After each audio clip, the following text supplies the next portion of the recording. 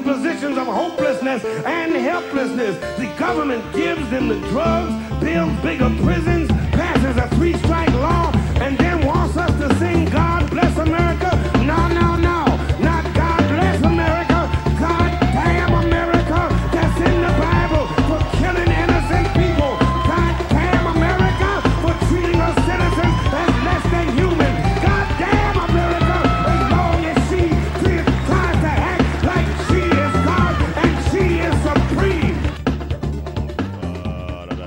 Hello, everyone. Welcome to Pod Damn America, the very tired socialist spooky podcast. I'm very tired today. I don't know. This is one of those ones.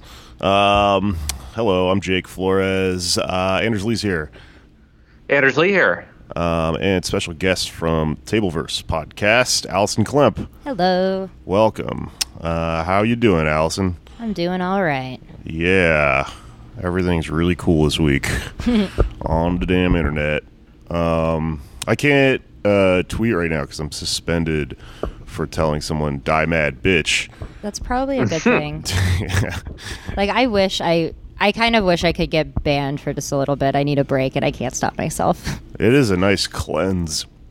But what sucks about it is that I got it written up in, I didn't get written up, but a guy wrote an article in Rolling Stone today centered around something I was talking about on Twitter, and he embedded my tweets in it. And when you get suspended, you can't change your name. And so my name is stuck as TV writers maybe don't belong in prison, ? Which is like indecipherable if you haven't been like following this really specific joke. So like I got a big write-up, and then people are just going to be reading it and going like, what the fuck? Yeah, it sounds like you're defending the TV writers just from that title alone. Yeah, well, the joke is that I'm defending them. Right. I actually hate them.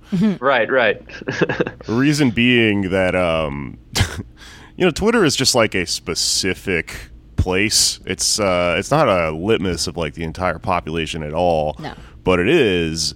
It is where everyone in the professional like world hangs out, especially like writers and media types and stuff like that. So it's very important to them, and we'll get like probably into this a little bit later. But some fucking thing a few weeks ago made the argument, or it was the statistic at least, that like 19% of Warren's supporters are on Twitter, which is a high number, I guess. It's an extremely online group of people, and I think that's probably, in my opinion, seems pretty symptomatic of like the fact that her campaign and her appeal was not really like a movement involving something you would refer to as like a community. Like when we went out and walked around and did canvassing, a lot of fucking people on the ground did not mention her.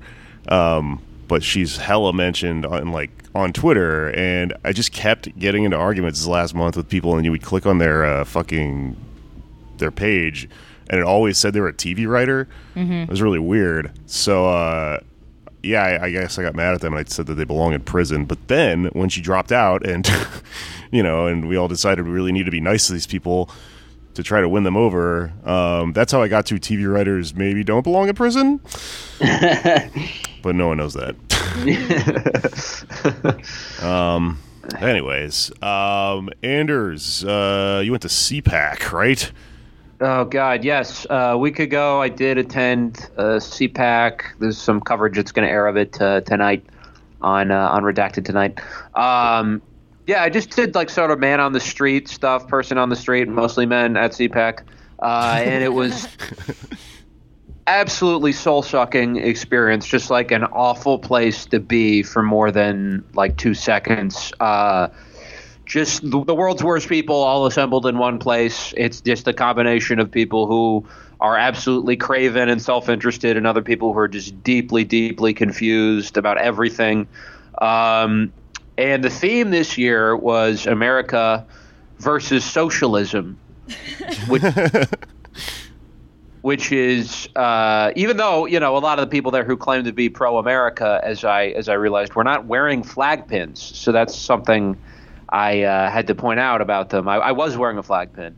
Well, they have to listen to you now. Yeah, I have right. I have more standing than them in terms of America.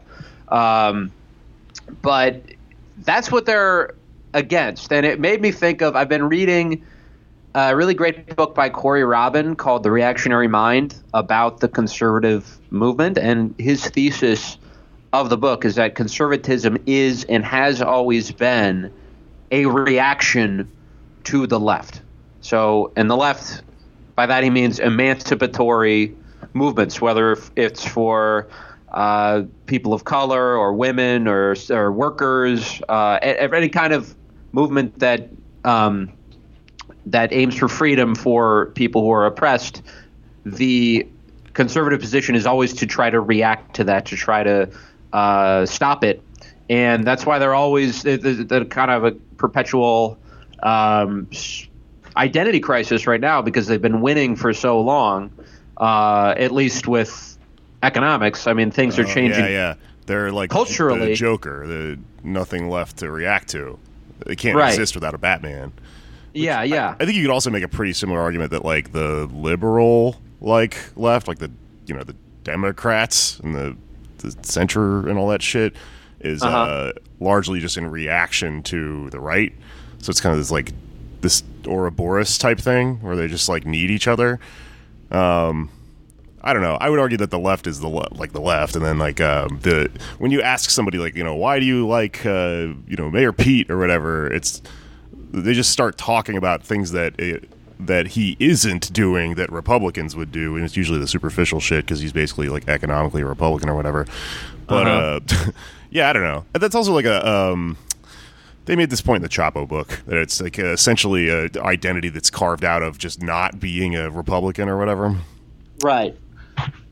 That's kind of a thesis, antithesis thing, just to negate one another. But that's, I mean, right now, I think as others have pointed out, right now, kind of the flashpoint has been the culture wars and, reacting against SJWs and all that. And I think that has been the case at places like CPAC for a number of years now. But this year was a little different in that the focus was more on socialism, because I think they are scared, to maybe some of them a little subconsciously, about the power of a movement that incorporates economics, and that could potentially peel off some of their supporters. One of the people I talked to was a guy who admitted to me that he's most worried about Bernie Sanders. He's not worried about Joe Biden. He wasn't worried about Elizabeth Warren, who at the time was still in the race. He said conservatives make a mistake by sleeping on Bernie Sanders. I think they recognize that's where, I think most importantly, that's where the future is, because young people in America are not only anti-racist, anti-sexist, but by and large, but they're pro-socialism. The capitalism doesn't have positive connotations, and I think they're really worried about that. The good news for them is they don't have to think. That's kind of a feature of conservatism, is they're not thinking about the future. And the truth is, if Trump stays in power, there will be no future. We'll be done as a species within a matter of decades. Next century. But I think for the people who are thinking long term, they are very, very, very frightened that the same old arguments that people used during and post the Cold War just aren't going to work on young people. Yeah. Yeah, I definitely talked to some older people about socialism in the last few months who still got that Cold War shit in their head, and they're very frustrated with why young people don't. Bloomberg and his campaign was like, yo, these millennials, they see socialism and they think it's like social media. Oh my God, he said that? Yeah. Oh, right. Yeah. He fucking rules. He's so terrible and bad. Yeah, I mean, I made a fucking point, which is what this guy wrote this Rolling Stone article about, that, I mean, they're going to have to square up and probably talk about socialism at some point, because, this isn't about Bernie Sanders. He is just the guy driving it right now. But, all of this shit goes on after him, and I also think that's, a pretty good way to frame it if you're talking to Warren people and trying to win them over, because they worship the candidate they like, and they follow. They choose their platform based on the candidate, whereas it's the other way around with us. They do the thing that they accuse us of doing. Exactly. They're like they've like deified her. Everyone is like gonna kill themselves because she dropped out of the race, and it's like, you guys need to calm down. Like, I tried to tell him, like, dude, if he you shouldn't tell any woman anything. Let me do that. I'm banned from Twitter, so I can't. Yeah, just DM me the tweets. That's the only way you can talk to women. Yeah. I have a series of women that I'm laundering my opinions through to try to get them to try to get them to the Warren people. I saw this one chick who was like, I'm never going to see a female president in my lifetime. And I'm like, how soon are you planning to die? Right. There's going to be so many more elections. Yeah. There's people alive that were like I think you're in your late 20s. Like, it's going to be okay. Yeah. Yeah, I don't know. I mean, I think I'm not as entirely as black-pilled as a lot of other people about this. Like, after Super Tuesday, I think it's just turned into a fucking race, and anything could still happen. Super Tuesday also isn't over yet. Right. There's still over 150 delegates that haven't been doled out yet. Yeah, and they're coming in, and the gap is thinning, and yeah, it's a 79 delegate gap, I think, something like that. Yeah, it's very beatable. I don't think the race is over. I still have some great deal of hope in the Bernie campaign, but the stakes, if he loses, and I know I share the importance of not making it about just him, but the campaign that he's running, if it fails, we're done.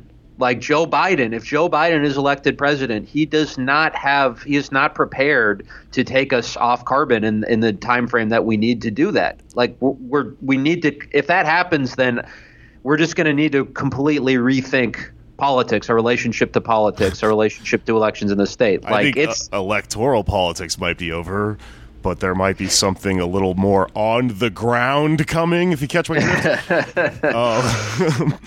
Yeah, I don't know. I mean, I know that that's true, and so that it kind of actually is down to this fucking guy. But I think that it's important to try to explain to these people who are worried that like we worship this fucking guy, that it's not about him. It just happens to be about him. Right. Right. He's the vessel. He just happens to be the one leading this movement. Yeah. But it's about the issues, and I've kind of been doing that, like when I've been posting and just trying to talk about like the actual issues and not even like saying Bernie's name. Yeah. Yeah, well, it's like selling conservative people on like socialism. You just go up to them and you go, do you like unions? Do you like the military? Do you want healthcare to be free? Do you like firefighters? And they're like, yes. And you go, do you like socialism? They're like, hell no. So just don't say the fucking word. Do you right? like highways? Downplay the fucking thing. Yeah.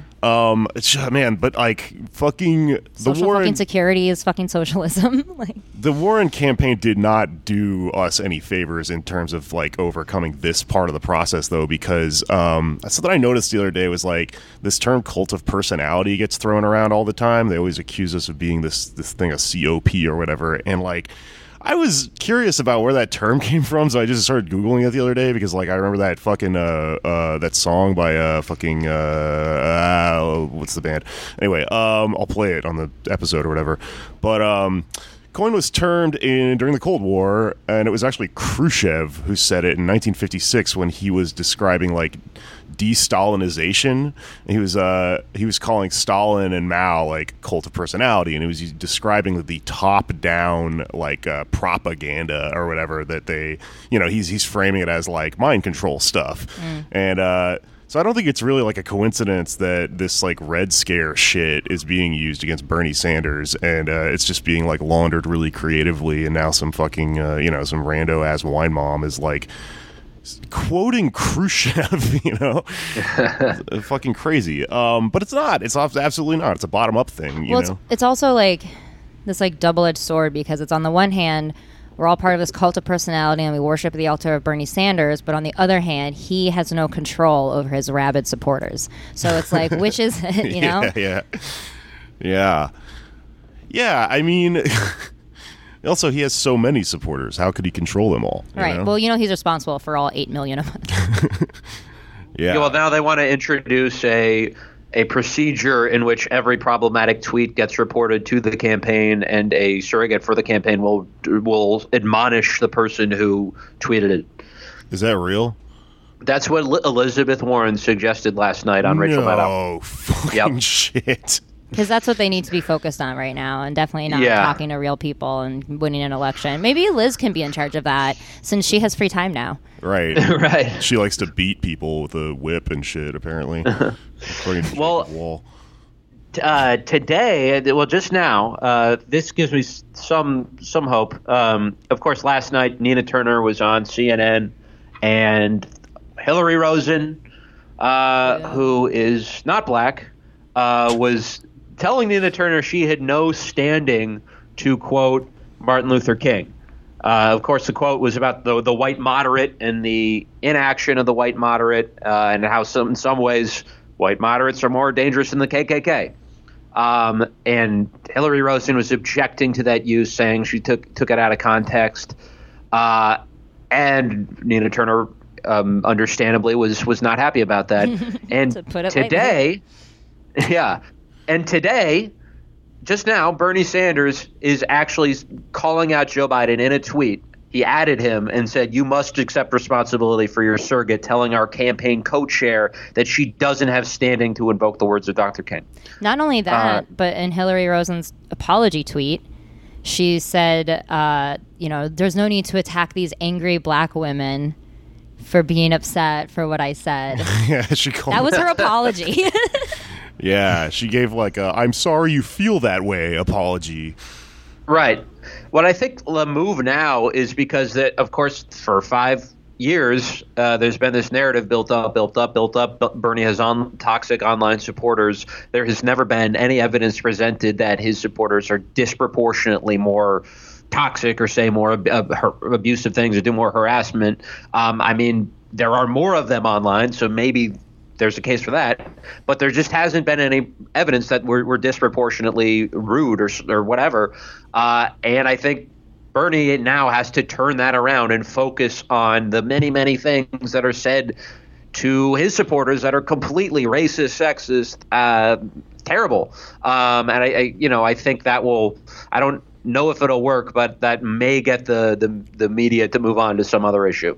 I don't know, man, because we're dealing specifically with Warren people and Biden people, and they're two completely different subsets of people. And I think that what you're describing is a good point that should prove a Warren person wrong, but they don't like being proven wrong. They want to be wooed and shit, and sort of demand that you prostrate yourself to them and stuff. I have actually had a lot of conversations this week and have convinced a few people to switch, or even before Super Tuesday, I got a few people that told me that they did. And I think that all of this shit aside, I mean, the reasons that you support shit like socialism are, for me, they're extremely personal, and they have to do with, Medicare and stuff. And if you do appeal to people and go look, let's try and duck out of this crazy online thing for a second and actually have an honest conversation and also explain the electoral stuff that isn't being explained at all in the media. People will listen to you, but proving someone's a hypocrite has historically never really got anyone to come on your side. I do think, I don't know. I mean, we can't not be attacking back against these fucking people in terms of media narratives. Well, I think it's the difference between defending ourselves and standing up for ourselves and attacking, where it's just we just need to kind of stand our ground and be firm in our beliefs. And we don't necessarily have to go on an offensive, Yeah. Because that's not going to help anything, to be honest. We do need, it's annoying to have to do it, but you do have to appeal to the better parts of people, you know? And so it's even though there's all these Warren supporters who say these things that irritate the crap out of me, I have to find a way to what can we connect on, because it's just like you said, if you just point out that they're wrong, they're never going to join, and we need them to join. I mean, yeah, fair enough. I do think at this point it's people have split. They've broken one way or the other. The people who were gonna get on Bernie's side have come over, and the other half, it looks like, which is unfortunate, are going over to Biden. Maybe there's a couple people left. But I do think the power in a Warren endorsement for Bernie, which it's quite dubious. It looks honestly kind of unlikely that that's going to happen. But the power in that would not necessarily be getting her supporters, because overall there's not very many of them in the grand scheme of things. It would be showing people who are undecided, showing people who are leaning towards Biden that, you know what, this isn't over. You know, all the other candidates have coalesced around Biden, and it looks like Bernie's on his own right now. But if we have someone who was a player on his side, then that could, I think, keep things in contention a little longer. Yeah, I know. I mean, that's why it's so frustrating that it's like hanging right there, and she's just like, I mean, I think she just went crazy, dude. Because, and I'm not calling a competent woman crazy. Stop tweeting at me. I can't answer. But I mean, I think the tragedy of the like Warren campaign to me is that she is like not a good politician, but that's a good thing. Like, she is kind of like Bernie in that like. Mm-hmm. This person is not a liar. They're not someone that plays the game, really. They're somebody who kind of believes in what they're talking about and just wants to do a good job. And she really does embody all that, like, Lisa Simpson, fucking Leslie Knope shit that people project onto her. Mm-hmm. But the problem is that if you try to jam that through a traditional campaign system, you're fucked. Because if she had done, like, a Bernie thing and it had, like, all these new people and all this grassroots money and stuff, then she would have had control over her campaign. But she hired a bunch of fucking ex-Clinton people, and those people, we already fucking saw what they did last time. They're horrible. They don't care about her, for one thing, and I think they're going to use her up and fucking leave her and do this to somebody else in 4 years. But every fucking thing that tanked her campaign since she was in first place seems really, really sketchily like someone advised her to do it because they thought that they were dealing with like a Hillary fucking shark type who would be like an attack dog or whatever. But like, yeah, I mean, she for no reason came out and backtracked on Medicare for All, and then like that shit where she started attacking Sanders and calling him sexist was just like the root of all this. And like, well, you know about her consulting firm. Tell me about it. She had this consulting firm on retainer. It's called like Blue State Democrats or something like that, and their political consultants that other clients include Amy Klobuchar, Joe Biden, and the DNC. So who do you think was advising her to attack Bernie Sanders? Like, would it be in their interest? Oh, hey, why don't you go attack our other client, the DNC? Like, no, you know? Yeah, and I think that she got manipulated by those people, and like, you know, as much as like I like to make fun of all these people and stuff, I'm sure running for president would make you lose your shit. Like, it seems very stressful. Yeah. I lose my shit over very low level stress, so I can only imagine like if you're running for fucking president and you have all this pressure on you, and then you have all these like little girls who are like looking up to you as this hero. Like, that's a lot of pressure.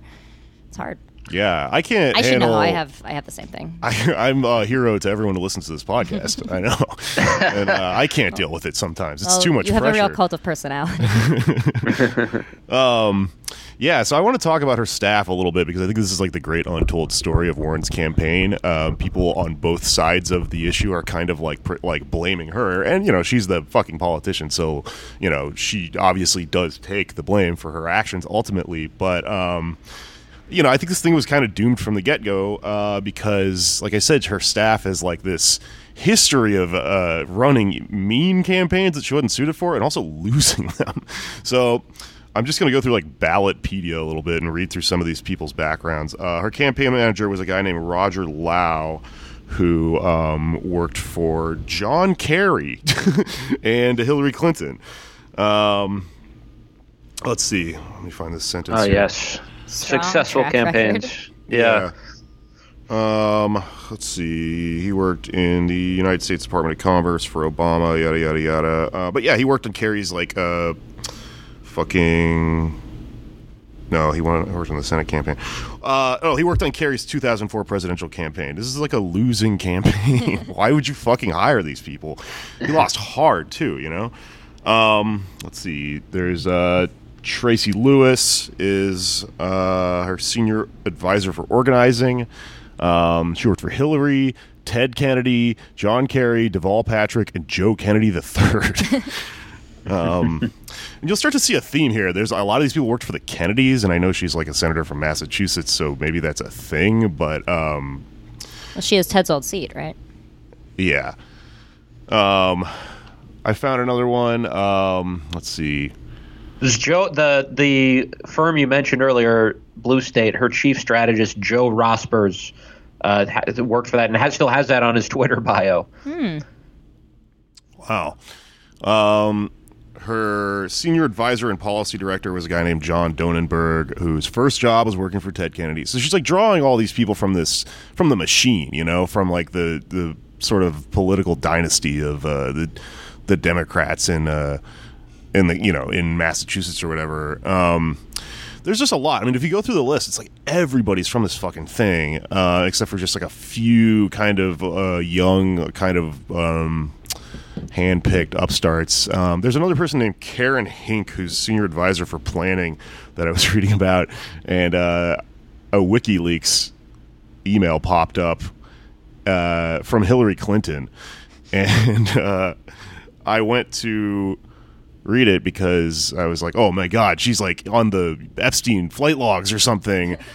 This person's going to be, fucking connected to all this dark like Clinton shit, and it's actually kind of worse. Here is the email in the Clinton circles.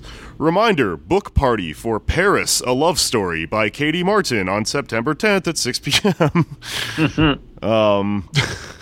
So like these people are just like either horrible or ineffective, No one is really bearing the standard of like this big progressive movement that Warren kept trying to brand herself as being, a leader of, or alluding to her having like similar politics to Bernie, Yeah, I mean, she did, and she said this yesterday, is that she really did try to run down the middle in the as a Democrat. She, decided to not choose a lane, the progressive lane, which I think would have been successful. I mean, maybe now we would be looking at Bernie dropping out if she had done that, or the moderate lane, which would have been a little difficult for her to do, but probably a better strategy than just not really. Her case was I'm a unity candidate, and that's just not really what that just doesn't work in a primary. Well, she unified a lot of white women. Yeah. Yeah. They're standing very strong together. Yeah, she was just like trying to split the difference between the two of them, and just didn't work out, did it? Yeah, well, I think that like she kind of embodies the last gasp of this thing from the Obama era, which is, he was the unity guy, and that like caused all this shit to happen, right? But he was the unity guy between liberals and conservatives, and that famously was wildly ineffective and probably led to Trump in a lot of ways. But like I think that she was trying to do like neoliberalism or something, like where she was like, no, I'm going to unify between the like the Sanders left and then the centrists. But the thing is, like, Sanders is an insurgent. Like, that doesn't really work that way. You have to kind of go all in if you're trying to flip over the fucking table like this. I was reading this article earlier about it's in Dissent. I'll link it in the show notes or whatever, but it's about like Parks and Recreation, and the showrunner, I think, I can't remember his exact job, but like the creator is this guy Mike Schur, and how he he loved The West Wing, and he was a big Obama fan, and the show started up right like during the Obama campaign and stuff. And he also loved David Foster Wallace, so like his mission for the show was to combat like the evils of irony that David Foster Wallace talked about. So that's why the show was, instead of being dark and cynical and like having an edge like a 30 Rock or something like that, it was all like characters complimenting each other and stuff, and like trying to be very sincere and make comedy out of that, which like personally I fucking hated, but I don't know, people seem to like it, and there were good writers on it and stuff. It's just like the mission was really weird, but also the characters in it, the show itself was like this argument that is very much a vestige of the Obama era, that like we can be bipartisan and make all this shit work. I mean, it was like this this pro-government Democrat woman whose boss was like this libertarian guy, and like it was like King of the Hill or something. It always had like an ending that doesn't actually happen in real life where everyone gets along, and the show itself like kind of like defies a lot of its own principles by the end of it. Like I don't know, I mean, this writer in Dissent talks about how like at the beginning of it they kind of like reject the old standard storytelling device of like everyone's got the biggest, strongest, best competitor wins or whatever. And by the end of it, she's running for governor and all this stuff. And I don't know. I just but there's like a lot of projection in that show, I guess. And I guess I've been thinking about it a lot because like that article that came out about Chapo, they talked about like Jackass, and then like that writer Dana Schwartz has been talking about like South Park and how these things are evil and stuff, and they made society worse. And I don't think that's true. I think obviously it goes the other way around. Society causes shows like that to happen. But I just can't stop thinking about, I guess, Parks and Recreation, because it is something that was popular among the media class of people that were talking about being online and standing Elizabeth Warren real hard and actually participating in that cult of personality, because like this does seem like it was one last fucking chance for them to sort of like worship upwardly a person like that who's pragmatic and fucking is going to make everyone get along and stuff. And I think it was like the reason I keep thinking about it as a last stand is because I was talking to a lot of people before Super Tuesday and was trying to like explain the brokered convention thing before Pete and Amy dropped out. And I was like, look, if you do this, it's like bad for this reason. She can't win. They're not going to give it to her, the broken convention and all this stuff. And some people just were like, I just want to vote for her, even if I know it's going to be meaningless, which I find really frustrating because, there's a lot on the line here. But, like, I don't know. I mean, I find it really frustrating. Go ahead. Yeah, it's a sentiment they've been railing against for decades in general elections. So the argument is always you're throwing your vote away if you vote for a third party in a general election, but somehow the logic doesn't cross over to a primary, even if it's a close race. They'll say, well, primaries are for voting your heart. Well, like, why? It's either a close race or it isn't. Like in New York, where I voted last time, it was not a close race, so my vote had no impact. In a primary, like Massachusetts on Tuesday, it was a close race. So your vote had consequences. If you believe in progressive things and you voted for someone who wasn't going to win, I don't see how you can argue that that's different. Yeah, I think that's very true. I think the primaries are so much more important than the general, especially in like states like this. But I think it's because of the machine. Like that's what it is, Yeah. Like, well, it's all situational, right? So, like, if there are primaries where, it truly does not matter, there's no hope, you might as well vote your heart. There are general elections where it's very close and you should think strategically. It's a case-by-case thing. But it's this whole establishment idea that, like, if you vote third party, then you're this enemy of democracy, right? Right. But now that we are asking people to, quote-unquote, vote third party, a.k.a. Bernie, a.k.a. not the mainstream candidate, then it's like, no, I can't possibly, I have to vote my heart now. But we can't, as leftists, are not allowed to vote our heart in the general because then we're evil and terrible and letting Trump win. Well, the thing that's so frustrating about that is that people will scream at you if you voted for Jill Stein and you live in like New York or California or something where your vote doesn't fucking matter. Right. And then they will justify, voting with their heart in these primary races where it's like it actually does fucking matter this time. So you got it completely backwards. But I think that like part of the reason that is happening is that no one will admit this because everyone likes to imagine that they understand how all this shit works and that they came to their opinion, after researching a bunch, which is like code for I watched fucking Fox News or MSNBC or whatever. But I think if people understood actually how this is gamified and shit and where all the little mechanisms cause like votes to mean certain things in certain parts of the process, then they would probably come around and vote the right way. And I say that because like I fucking spent some time to like explained the history of why we even have super delegates and broker conventions and shit to somebody a while back, and they were like, oh, like they were like, oh, I did sincerely thank you. I didn't fucking know any of this. And I was like, right, because they don't want you to know it. Yeah. They just want to scream at you and try to, like, you know, gin up your emotions every time there's a thing where they, you know, where they need you to vote. And that's why so much pathos is involved in this. And so that's why there's so much fucking, like, Warren is, you know, your abuela or whatever shit going on, or she's Hermione or whatever. It sucks. There's just nothing we can do about it. They have a giant machine that that creates this shit. But I think you can kind of fight it with, like, you know, at least getting the word out there about, like, how and why certain things go certain ways. Although that's largely a moot point at this point, because, like, you know, there's only a few of these fucking primaries left before we probably have, like, an answer to who's going to run. Yeah.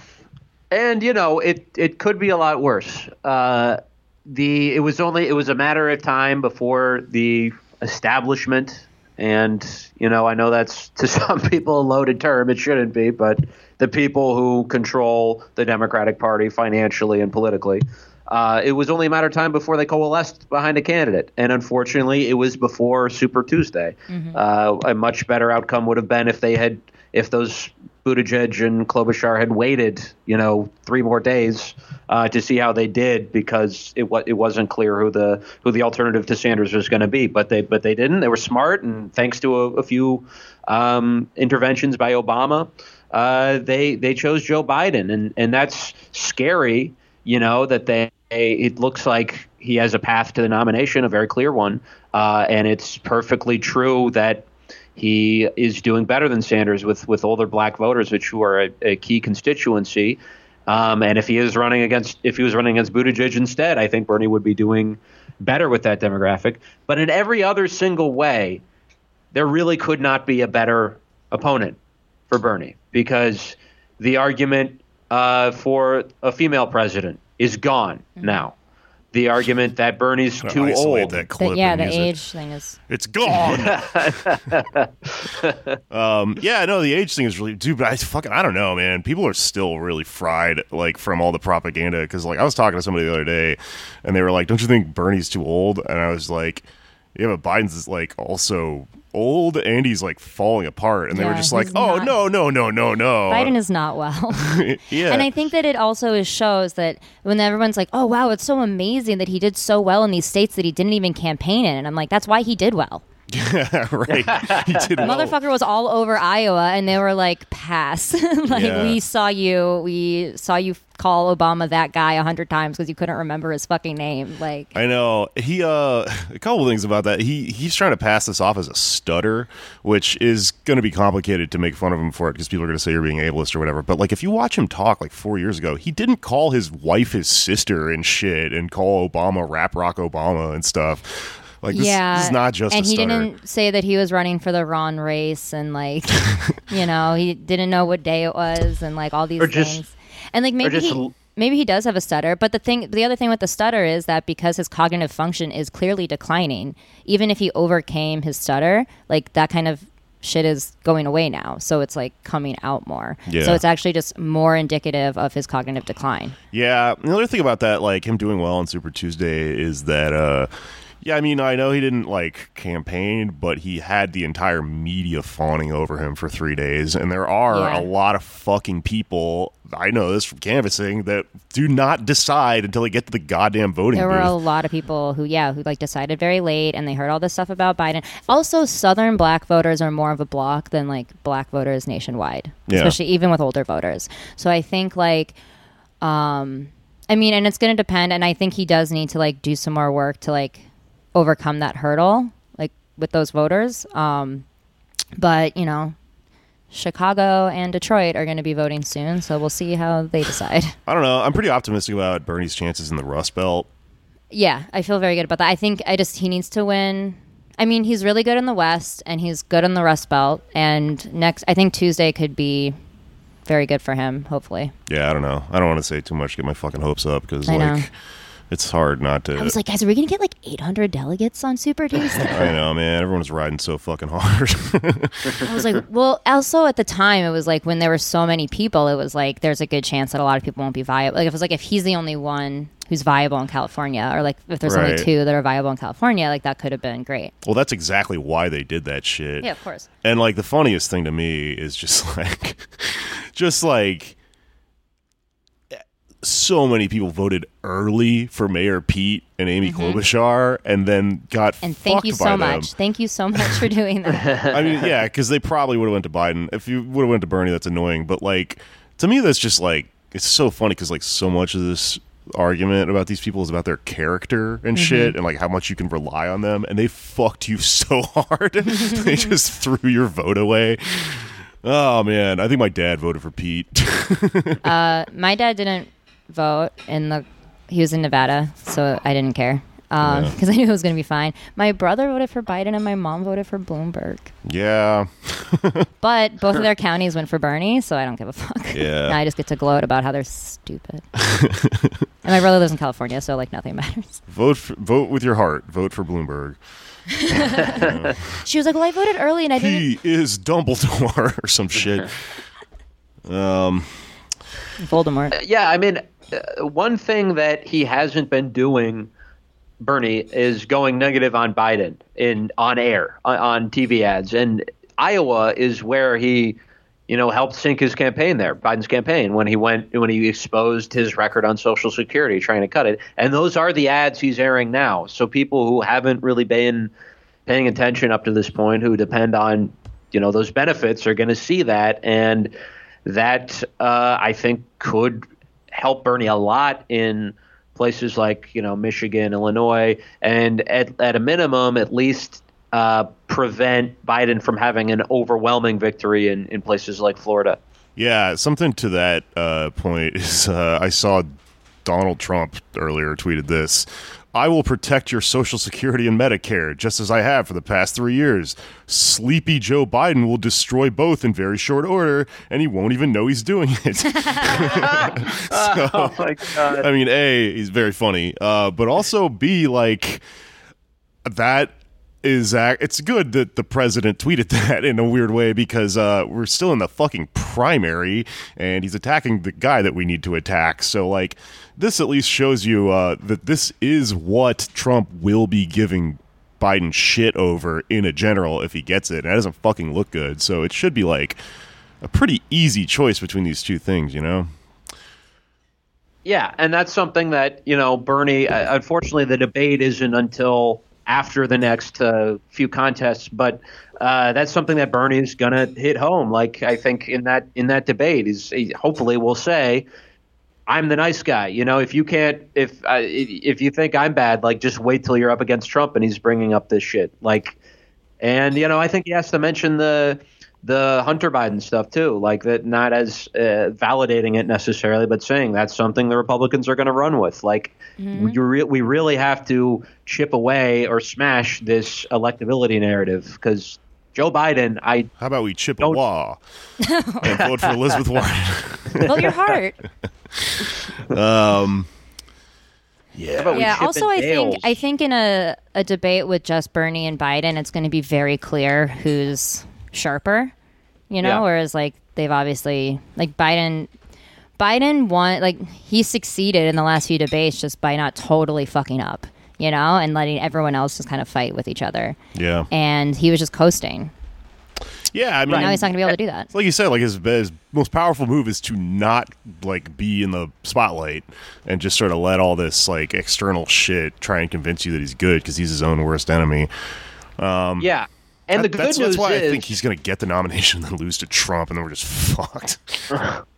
But the good news is, though, is like the fact that everybody has cleared the field for Biden could end up biting them in the butt, because if he does have a shit performance at the debate, he just like melts down and everybody starts rethinking him, and Bernie surges, like it's over. Like there's no one left to say, like to come in and save the day because everybody just dropped out. Enter Hillary Clinton. Right, yeah. God. Never say never. She's always showing back up. She is kind of hilarious in her She's like like herpes. post-political life. Letting some teenager run her damn Twitter account. Something I want to talk about before we kind of wrap up is the other thing that happened last night that like is just not being fucking reported on. Somehow this like this interview that Warren did with Maddow is, you know, all over the news and shit, and the same networks are like just completely silent about the fact that in at a Bernie rally in Arizona, I think last night, Yeah, in Phoenix. somebody fucking came and unfurled a Nazi flag, which is like pretty fucked up, I think, given that he's, you know, Well, I don't know. Hear them out. he's Jewish and a They're making a socialist. free speech point. They don't actually believe in it. They just want the freedom to do it. That's Yeah. Yeah, I don't know. I mean, fucking, I don't know how to phrase this or frame this in a way that will actually kind of make the point heard to people that are, you know, have their heads way too into this media shit. But like the fact that that's like juxtaposed with the snake emoji thing, and we're treating one of these as a hate crime and the other one as like it didn't happen, is really fucking dire. And it means you shouldn't trust these people because you know, that's like real threatening shit. And I know there's always this question with Trump and with the times right now of whether you know, fascism is really a thing that is, you know, really present or coming back or anything, or it's just like fringe idiots and you know, it can't happen until somebody more competent than Trump comes along or something like that. But I don't know. I mean, you know, a lot of this shit died down after Charlottesville, but it showed up at a fucking rally last night. Yeah. And that is nothing to be taken lightly. Yeah, politics aside, the fact that a Jewish candidate is giving a speech and a swastika goes up, you have a responsibility to report that, you know, and not fucking bury it like the Huffington Post did. This is the definition of news. You should be so Yeah. much. You should be so much more outraged about someone hanging a swastika over the Jewish candidate's head than some fucking snake emojis in your DMs. Like, This is the thing, and I'm sorry if it's victim blaming, but like, hit the fucking block button. I have blocked so many fucking people just for being annoying, Yeah. you know? And it's just like, you can close that shit off of your social media. Like, it's not like you don't have to endure, oh my God, the vicious snake emojis. It's okay, cool. Were they fucking uploading swastikas into your DMs? Because Well, that how would be about- something to talk about. How about a swastika made out of snakes? Oh. That'd be Whoa. cool. Also, not for nothing, snake, like, that's a whole anti-Semitism trope. You know what I mean? So it's like, let's not talk about the danger of snakes. And then, did you see the Shylock thing? Yeah. Yeah. My son is Attorney General a year in Iraq, came back, and that's one of the things that he finds was most in need. When he was over there in Iraq for a year, people would come to him and talk about what was happening to them at home in terms of foreclosures, in terms of bad loans that were these Shylocks who took advantage of these women and men while overseas. Yeah, that was So- that was not long ago. So Biden's just out here, like, literally using anti-Semitic tropes, yeah. which has been happening throughout this whole process. And anytime you try to bring up anti-Semitism, people just want to, like, push it away, like, oh, that doesn't really matter. Like, we didn't just have, like, last year didn't just have a bunch of fucking Jews get shot up in their synagogue while they were praying. Like, it's just the erasure of the Jewish issue of this whole thing and, like, the anti-Semitism of it all has, like, I feel like I'm screaming into a void because you people are. just don't want to hear about You're on our it. podcast, so you are. Well, yeah, literally. Yeah, I mean, it's crazy that it's not being taken seriously. And, you know, I mean, like, at some point, we should talk about what these various things actually mean. And we all know what the fucking swastika actually means. It means Buddhism. No, it means fucking Nazis, right? And the snake emoji thing, like, I don't even know how we got this far into this conversation about it because, like, I want to start the conversation where this conversation begins. Warren betrayed Bernie Sanders like on TV and accused him of something he didn't fucking do. And it's totally out of character of him. Yeah, it was crazy. And this is what I'm saying with those fucking campaign people. They made her do that shit. They tried to turn her into Hillary. 100%. But the reason people were calling her a snake is because that's what you call someone who betrays you. So this was in defense, right? It wasn't like, this thing that like people were arguing, oh, it's a biblical thing about like Adam and Eve. No, it's it's a jokey term that you yell at your friend when they fucking beat you at a board game. Anytime you've ever said, you fucking snake, it's because they fucking hit start when you were going to the bathroom and you were playing video games. Like, whatever. Like, it's like, that's how you use that. I have been called a lot of misogynistic things on the internet, and no one has ever called me a snake. No one from the depths of Reddit has ever been like, wow, she's a real snake. These snakes don't know how to do comedy. It's such a goofy thing to call somebody, and it's kind of cool. I think if she endorses him, we still keep calling her a snake, but it's like she's cool. Like she's a badass biker or something. Yeah, I mean, Snake is, I'm not a video gamer, but I believe the protagonist in Metal Gear Solid, isn't that correct? Solid Snake, yeah. Yeah, and he's revered. Yeah. So it's also a nickname for me sometimes. People like to call you Jake the Snake. Jake the Snake. I've never felt offended as a woman when they said that. I always thought it was pretty cool. Yeah, and now that Pete's gone, we have to. Rats are good again. I'm sorry, I had a really hard time making fun of him as a rat because I have tattoos of rats and snakes. Actually, it looks like I got the tattoos to commemorate harassing people online in 2020. But I promise you, I got them years ago. Now you have to get a swastika tattoo. It's ironic. Good point's a good point, If Bernie gets the I keep joking, and I might have to do it, but I was saying if Bernie gets the nomination, I'm going to get a vote blue no matter who tattoo. Oh, yeah, that shit went out the window right as soon as you started winning, right? I mean, the thing about these people, again, is that, like, if they're still hanging the snake thing over our heads, like, they're never going to be on our side anyway. Like, at best, they won't vote. They're not going to vote for Bernie. Yeah.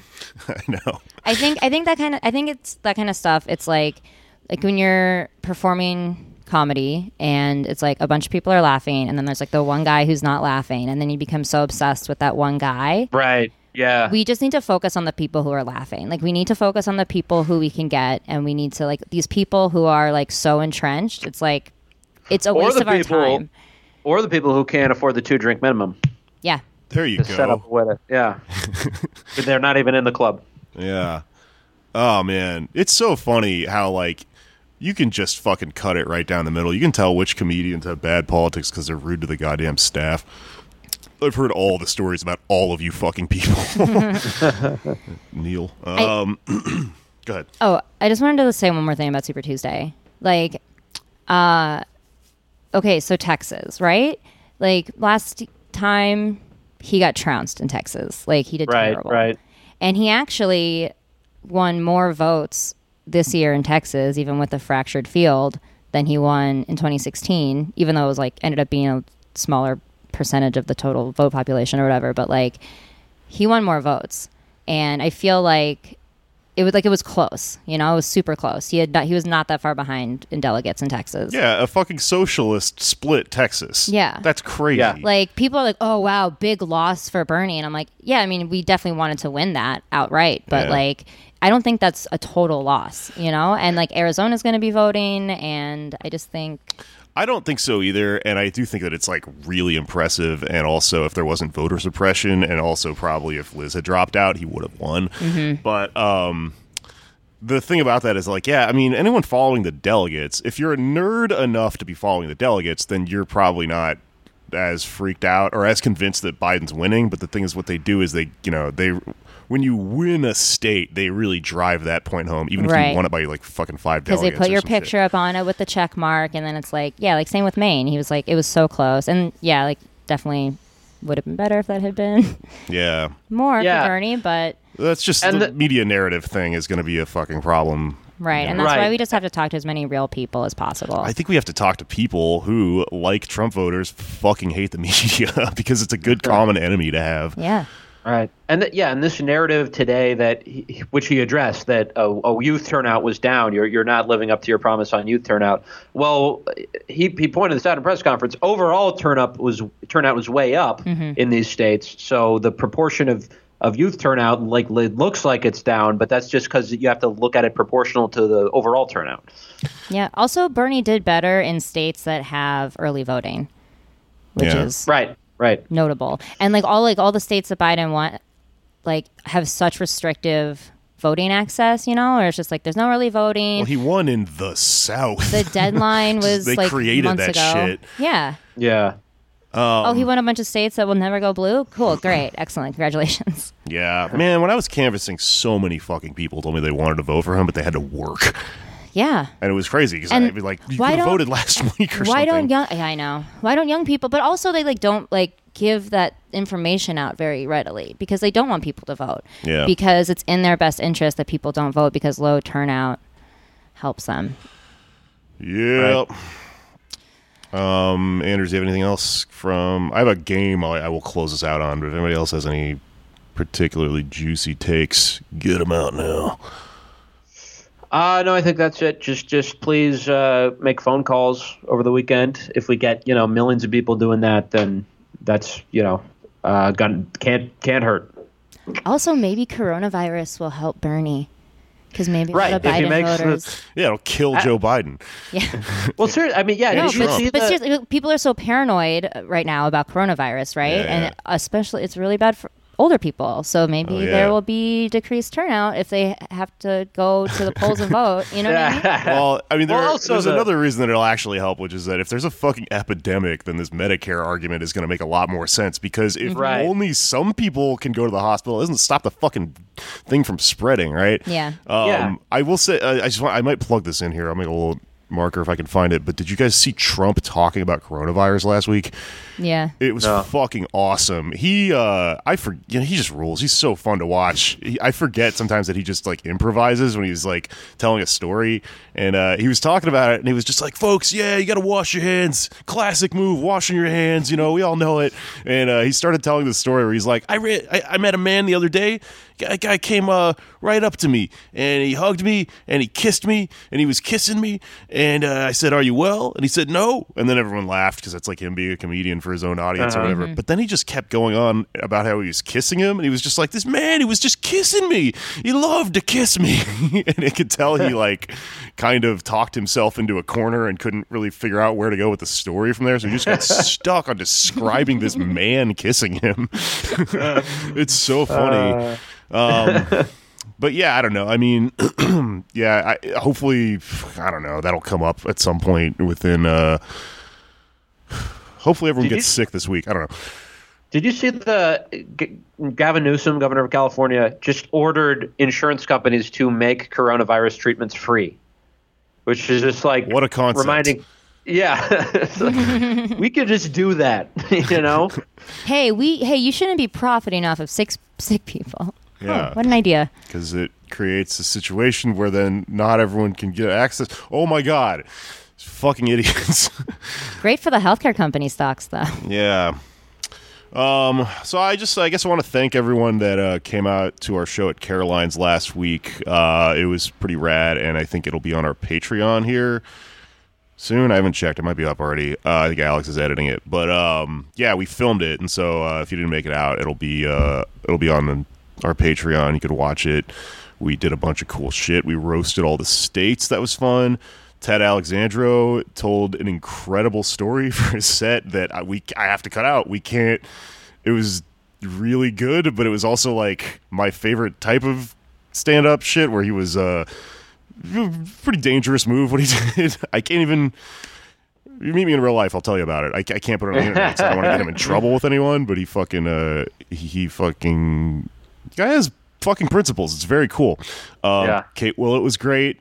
You know her if you listen to the show and Reply Guys. And we did some other stuff and it was real fun. But we ran long and I had to cut some segments I wrote for the show. So I figure I might as well just get through this thing right now. We were going to play a game at one point. The game is called He Said, She Said, and then the from the Limp Bizkit song, the soundbite would come in. You all know it. I rewatched that video to get that soundbite. Talk about the he said, she said. Yeah. Everyone is in that video. Like Snoop Dogg and Dre and shit are in it. It's really weird. It's really a moment in time. They were the biggest band in the world that year. A woman took off her shirt and showed off her mom bra. It was an incredible video. You should watch it. But anyway, the game is just who said it. So I'm going to read some quotes, and then you guys take a guess at who said this. The first category is either Pete or Werner Herzog. Morals take courage. Or morals take courage. Do you think that was Pete or Werner Herzog?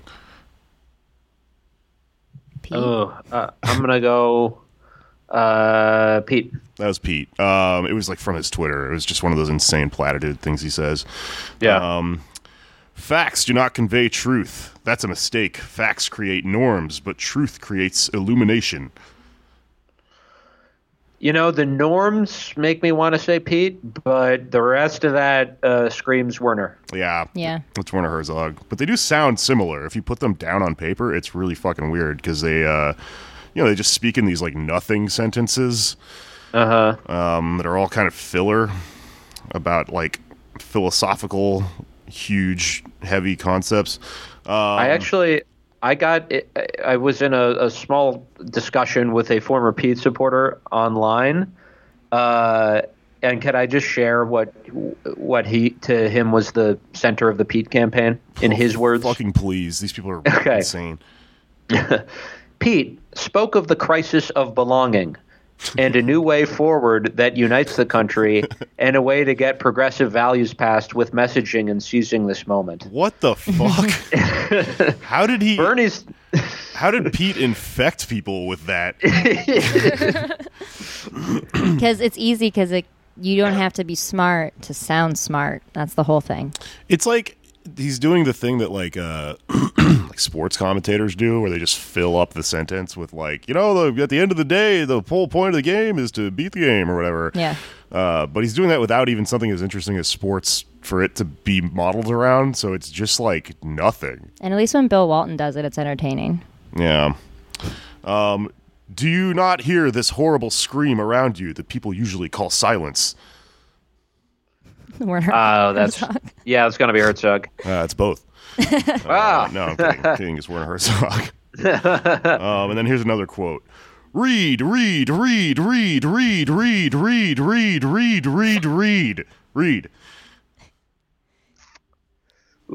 I want to say Joe Biden, but Herzog? Yeah, it's Herzog. Okay. Mostly the game is just to make a point. Pete Buttigieg sounds like Werner Herzog. Moral of the game. I believe the common denominator of the universe is not harmony, but chaos, hostility, and murder. Werner Herzog. Okay, the next category was going to be Biden or Bob Dylan. I think this is probably the funniest one, because, like, Biden just sounds like the middle of a Bob Dylan lyric, like, half the time, like when he's like, you're a lion, dog, face, pony soldier, or whatever. Yeah. Here's a line. Give me a string bean. I'm a hungry man. Bob Dylan? I'm going to say Biden. Bob Dylan. On that one. Oh, okay. I learned about roaches. I learned about kids jumping on my lap. Biden. Yeah, that's Biden. That's from the Corn Pop Yeah. video. Right. You can't please all the people all the time. I think Abraham Lincoln said that. Bob Dylan. Biden. That's from... You know the song. No, that's from... What song is that? Yeah. From one of his first albums. Bob Dylan, yeah. Here's another one. I said, could you help me out? I got some friends down the way. The man says, get out of here. I'll tear you limb from limb. I said, they refused Jesus too. Bob Dylan. And I said, you're not him. Yeah. It sounds like Joe Biden though, right? And then I think the last one I had that's from his 115th Dream, right? That's the song. Oh, you are very well listened on your Bob Dylan. That makes sense that you would be. Boy from the North Country over here. Yeah. Also a very political songwriter, Although he wouldn't characterize himself as that. Yeah. Sort of weakly of him, but yeah. He's a poet laureate of, Who do you think he's voting for? Oh, God. Who's Bob Dylan voting? I think he's voting for Joe Biden for this reason. Yeah. Sees himself in That him. guy reminds me of me. Right. He's probably getting lyric ideas from. He's called fucking corn pop. That's my wife. That's my sister. Yeah. Okay, last one is the quote. It's either going to be Andrew Yang, Matthew Lesko, or Blade Runner. Matthew Lesko is the guy with the dollar signs all over his suit who's like, the government will give you money. Daytime TV commercial you might have seen at some point. Also, he was in the crowd last time I did stand-up in D.C. Don't think he liked me. A chance to begin again in a golden land of opportunity and adventure. Yang? Ooh, Yang. Wait, I fucking forgot to write down who that is. I don't know. We'll never know. I think it was Blade Runner. Right, it was Blade Runner. There are a few in America that really know how to take advantage of the current healthcare system. I'm gonna say Lesko. Matthew Lesko, yeah. Robots are coming to take your job. All right, this time it's Yang. That's definitely Yang, yeah. Yang. Quite an experience to lie in fear, isn't it? That's what it is to be a slave. That's Blade Runner. All right, that's basically it. I think that's it. Does anyone want to plug anything before we get out of here? I have something, yeah. On March 21st in Boston, I will be at the Riot Theater at 10 p.m. I'll be tweeting about that pretty soon. Nice. Cool. I'm in the March Madness competition at Caroline, so Wednesdays in March, I guess, hopefully. Oh, yeah. I'll come in that. And then also I produce a show called Stand Up 2020 in New York at the Pit. It's the first Fridays of every month, and we raise money for organizations like Swing Left and Spread the Vote, and we register voters. And the next one, because we have one tonight, but this won't be out, so the next one will be April 3rd, which is also my birthday. So we'd love to have a lot of people at the show. I feel like plugging your birthday. That is a classic move on podcasts. I didn't. It just, my birthday just happened to fall on the show schedule. I did not plan this. I did it. My birthday is January 20th. I will be mentioning it again as it comes back around. Inauguration day, by the way. Day, yeah. Trump's inauguration was my 30th birthday. It was the worst day of my life. But maybe I'll get Bernie. But maybe your 34th birthday will be the best day of your life. Yeah, or Trump again. If Bernie wins, it'll be the best inauguration, talent ever. Dude, Trump's was so bad. So weak. He had 3 doors down because nobody wanted to play that shit at all. Whereas Bernie has a lot of good music. Although I will say, well, actually he has some pretty good bands. For a while it was all right. It was a lot of Fish, a great Vermont band. Yeah, did you see that video where he's like, I want to thank the great Vermont band, The Fish? Yeah, are you kidding? I saw that, and every single one of the Fish groups and meme accounts that I follow posted that 1,000 times. I'm a huge Fish fan. I forgot you were a fish head. You got a fish water bottle right here. Jesus Christ. Well, I like you anyway, Allison. Yeah, I don't know. The Strokes is a pretty good get, but before this, it was a lot of just Cardi B, Ariana Grande, Lizzo, huge. There was a lot of Vampire Weekend type boring indie white guy shit. Neutral Milk Hotel. That's a pretty good get. Yeah, that's serious cred right there. Mm-hmm. That guy doesn't even come out of his hole to talk very much. Public Enemy, obviously. Public Enemy's badass. Although they have a Black Flag situation where there's 2 Public Enemies because they had a fight. Mm-hmm. Flavor Flav's not in the band anymore. Presumably doesn't like Bernie Sanders. Well, yeah. But Flavor Flav is not the talent in the group either. I bet he was Yang Gang. Probably. He seems like somebody who would just give me $1,000 and fuck off. I knew a cop who arrested him. I met a cop. I do not hang out with this person on the regular. I met a cop who told me that he was an NYPD back in the day, and he worked in the neighborhood that Flavor Flav lived in, and Flavor Flav would do this thing where he would bike up to this pizza shop and make them cook an entire pizza for him, cut it in 3 like a peace sign so he could have a really big slice of pizza, and then he would just like bike around holding the pizza with like one hand and shit, and like almost crashing into stuff. And this cop was like, yeah, one day he was just biking like that, and he just had a brick of weed hanging out of his hoodie pocket, and he had to just be like, come on, dude. Like, just try not to do this. Anyways, I'm going on tour again. I can never stop touring. I'm very tired. I'm going with Street Fight again because we had some banger-ass shows last time we went out. We're coming to Florida, Jacksonville, Tampa, Orlando. I forget the other one. But yeah, check my dates and my pinned tweet and all that stuff. I think I'm also going to come to Atlanta and probably Memphis and Nashville at some point soon. So if you're in any of those places, I don't know. Hear me. Keep an eye out. I'll talk about it more on the show. And also, if you're in a city and like you want me to do a show, I got nothing to do. I'll jump out and on a bus and come do a show if you can guarantee me like a place to crash and some cash. I just did Pittsburgh a while back, and it was really cool. I want to thank Andrew Hillary and all the comics that were on that show because it was fucking great. I had a great time. I was very tired, but I think I got through it. I'm gonna stop talking about that. Okay, rate, review, subscribe to the show, bonus episodes on Patreon, and I don't know, stop harassing Warren people because we need them for shit. It's finished.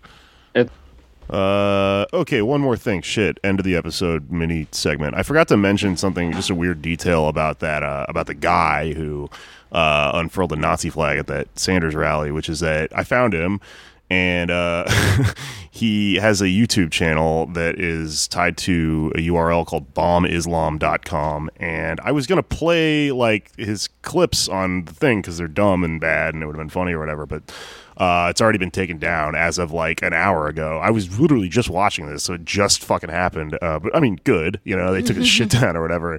But it was really funny that he, it wasn't funny. It was kind of interesting to me, like looking up who this person is. God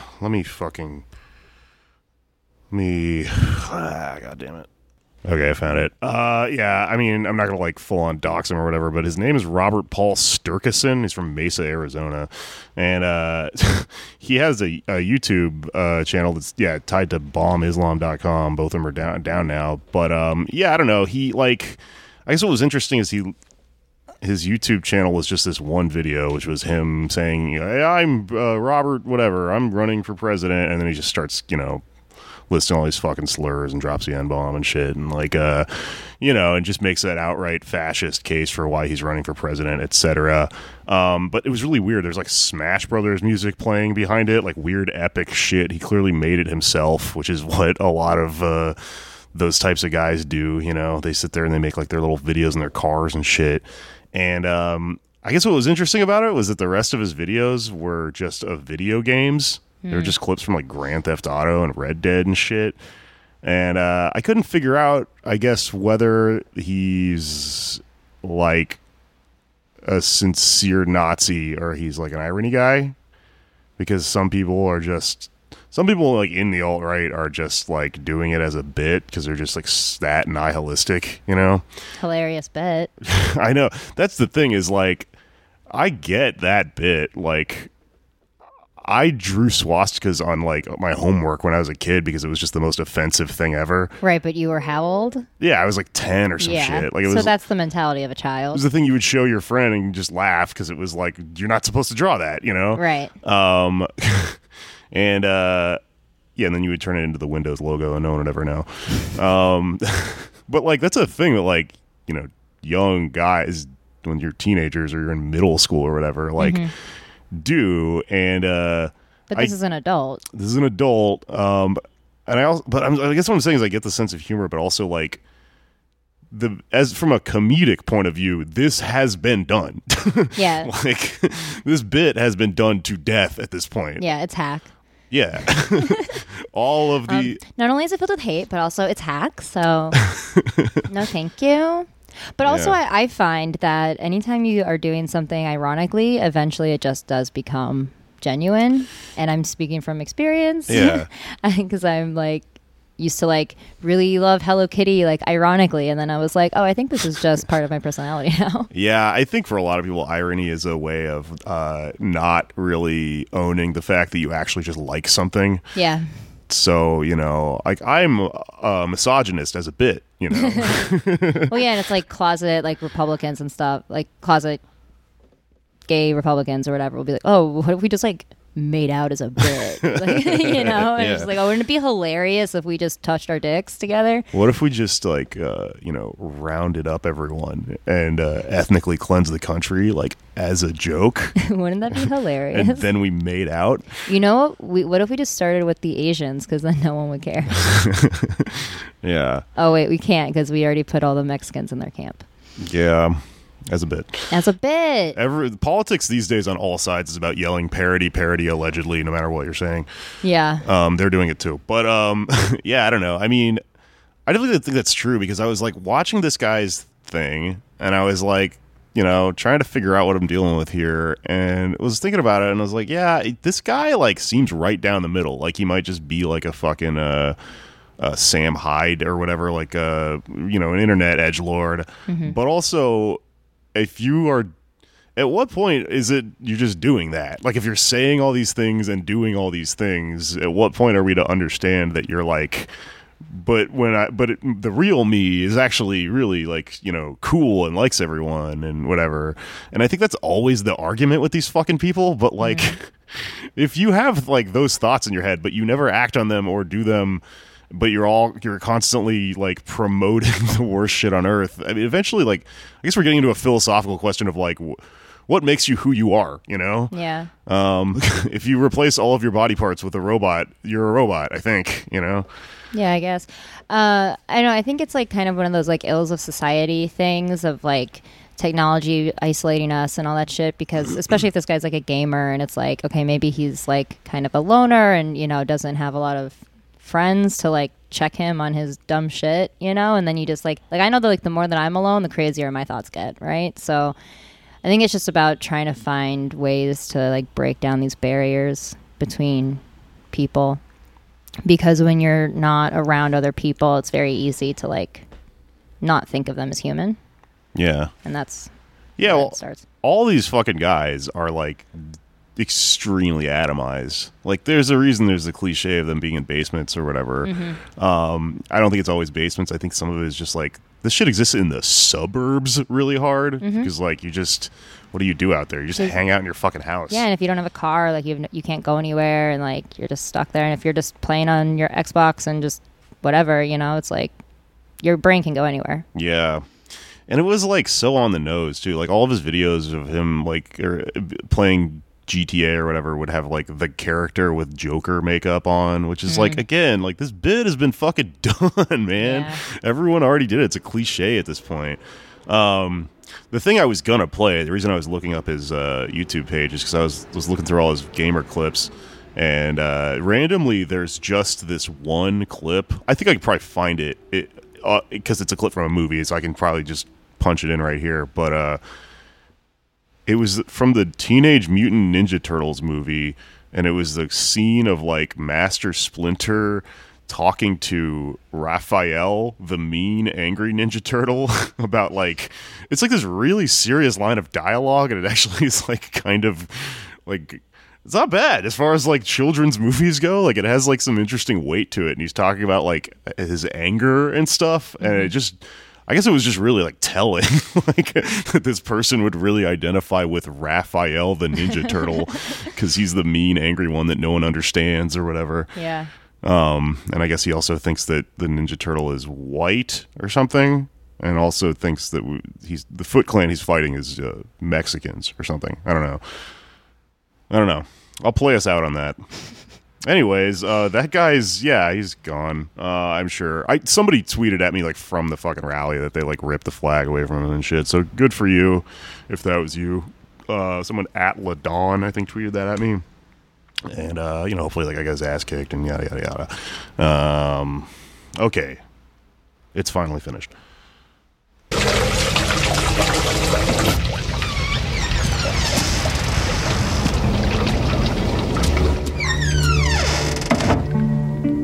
Raphael, come sit by me. Couldn't this wait till morning? You will listen now.